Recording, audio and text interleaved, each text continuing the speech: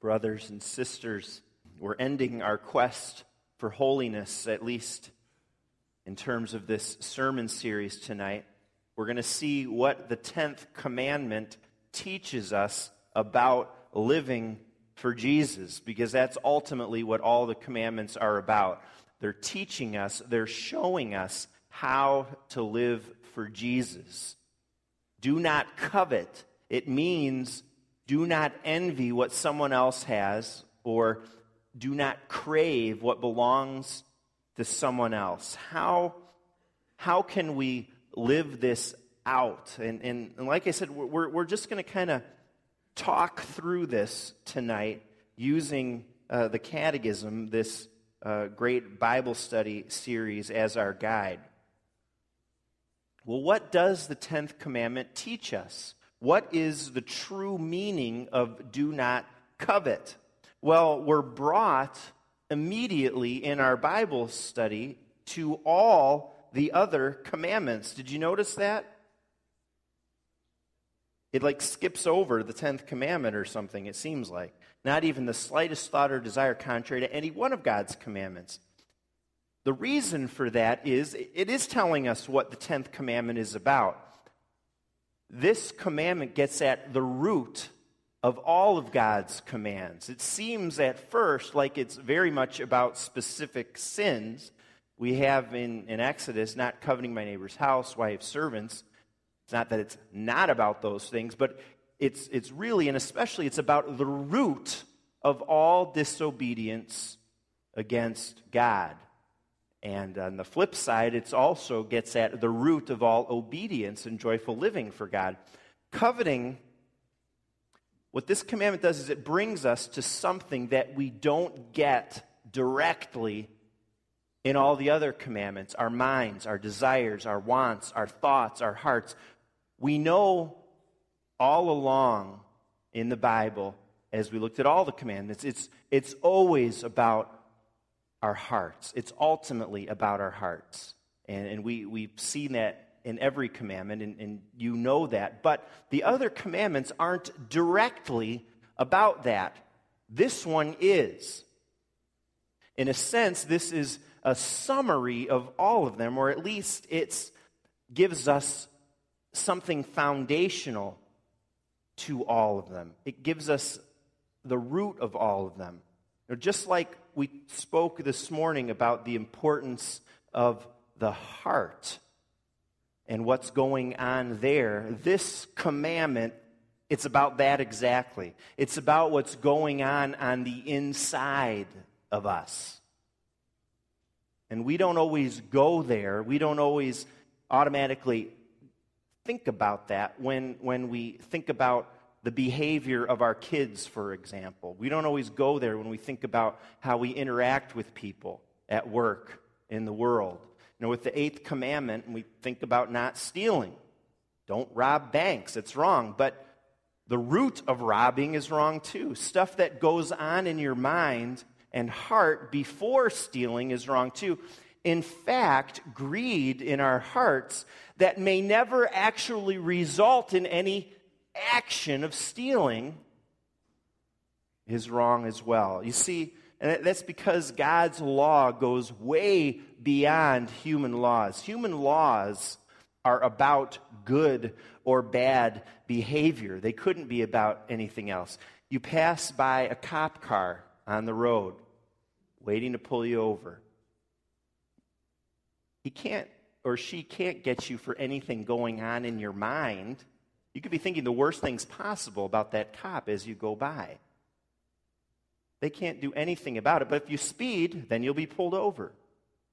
To speak disrespectfully to your mother is wrong.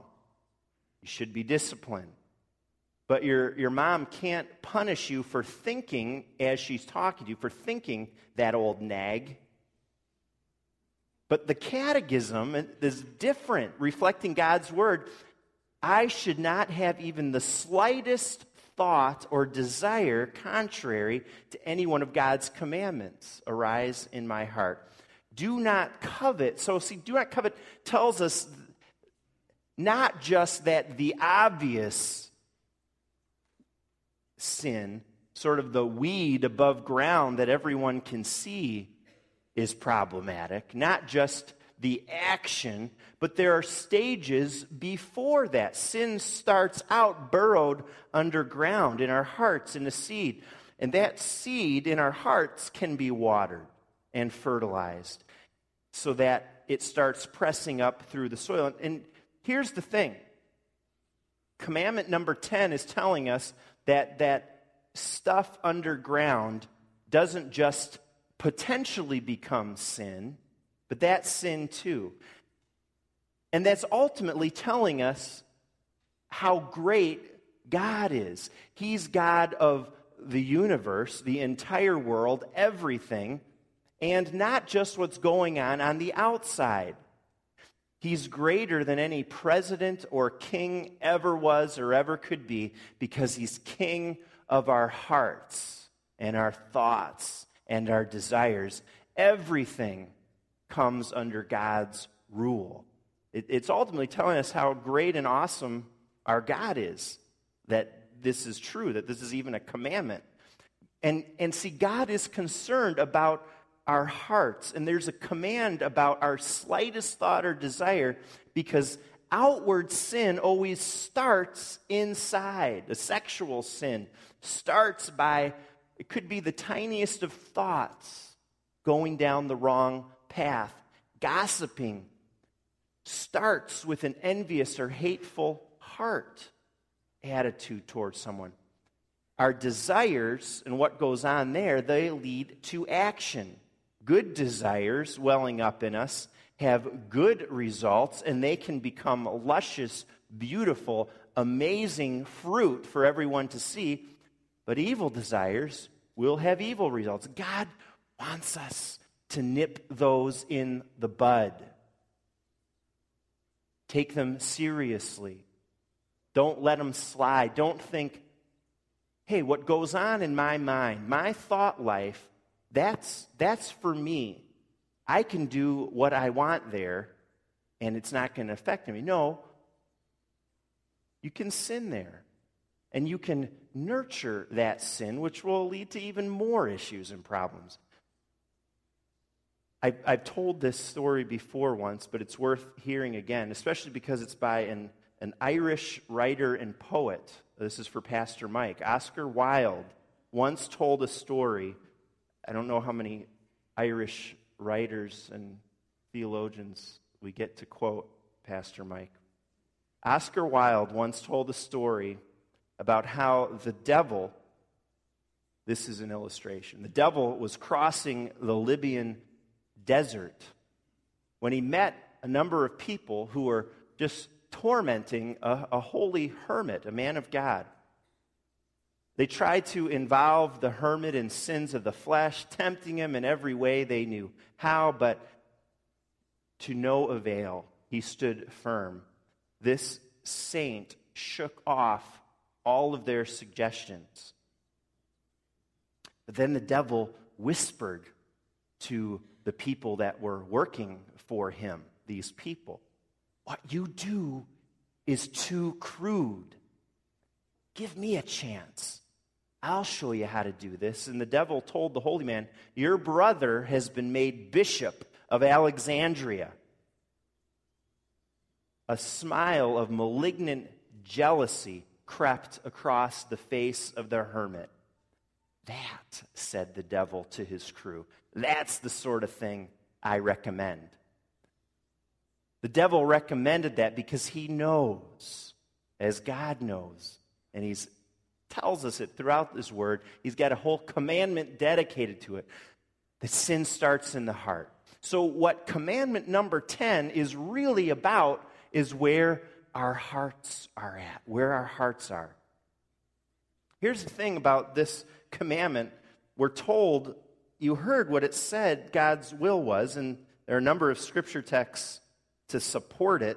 The Heidelberg Catechism is very biblical. We know it's been time tested. This is true. We're told that God's will is that not even the slightest thought or desire contrary to his commandments is allowed. And the Catechism asks sort of a natural question after that one in 114. Well, is it possible to follow this then? And the Catechism is like flat out, no, period. No. You notice the question specifies Christians. Can those converted to God obey those? So when we belong to Jesus, and that's one thing that does is that helps guard against the danger of perfectionism.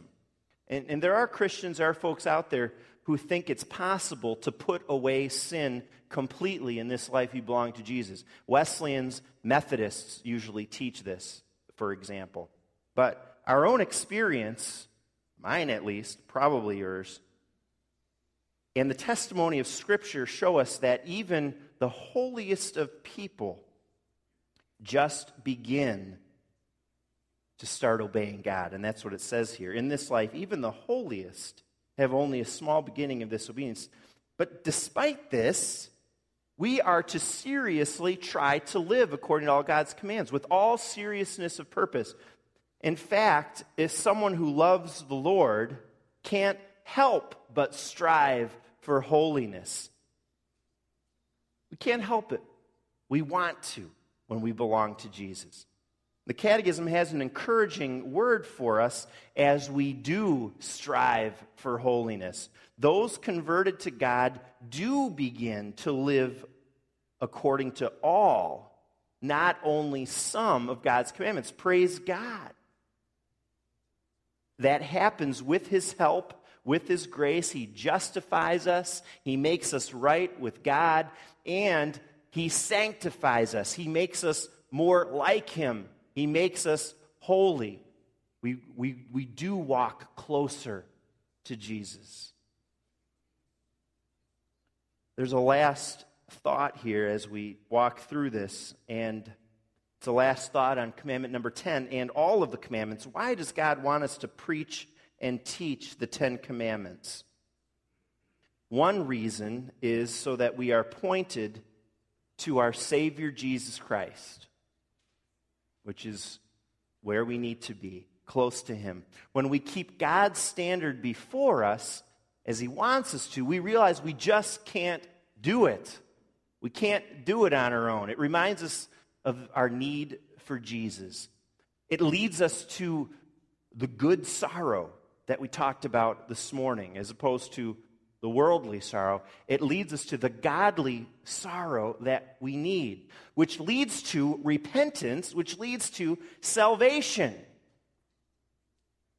It makes us love Jesus more. It makes us go closer and closer to Jesus, and it makes us want those who are near us and in our realm of influence be closer to Jesus. It makes us depend on Him completely for our salvation. It shows us how much we need Jesus in our life. And you know what? That is where God's children need to be. That's where you and I need to live, in that place in our lives, knowing that we need Jesus. We need to be in that place, totally dependent on Him. It doesn't matter what age you are tonight, what's going on in your life. That's where you and I need to be, closer to Jesus, knowing our dependence on Him. We do it on our own. We're going to trip up. We're going to fall. But with Him, we're going to succeed. Secondly, the 10 Commandments are supposed to be preached and on our minds so that we keep striving forward. So while praying to God for the grace of the Holy Spirit, we may never stop striving. The striving is important. The praying for the Holy Spirit is vital. Psalm 19, may the meditations of my heart be pleasing to you, my rock and my redeemer. That's our prayer. With the Holy Spirit's help, instead of nurturing what we shouldn't. Remember a couple weeks ago we talked about that mean dog and that good dog inside of us. Instead of feeding that mean dog that can creep up, with the Holy Spirit's help, we can nurture and develop and feed purity and love and kindness, godly desires and passions. Paul says, I press on toward the goal. And so do we, each one of us. Let us be doing this in our lives. Let us pray for the Holy Spirit that our thoughts and our desires would be full of God's love so that our actions stay on track, so that we can strive forward in our walk. Sometimes we feel, I bet you do too, like we take a step forward in our relationship with the Lord and then a couple steps backwards. And we wonder, are we making any progress? We can get discouraged in our walk with God. But by God's grace, we're being assured here that we can live according to God's ways. We can make good progress. That's a promise. We can live for the Lord from the inside out with His help. And we can strive forward for Jesus. By doing that, we're going to make a difference for the Lord in our lives, together as a church too.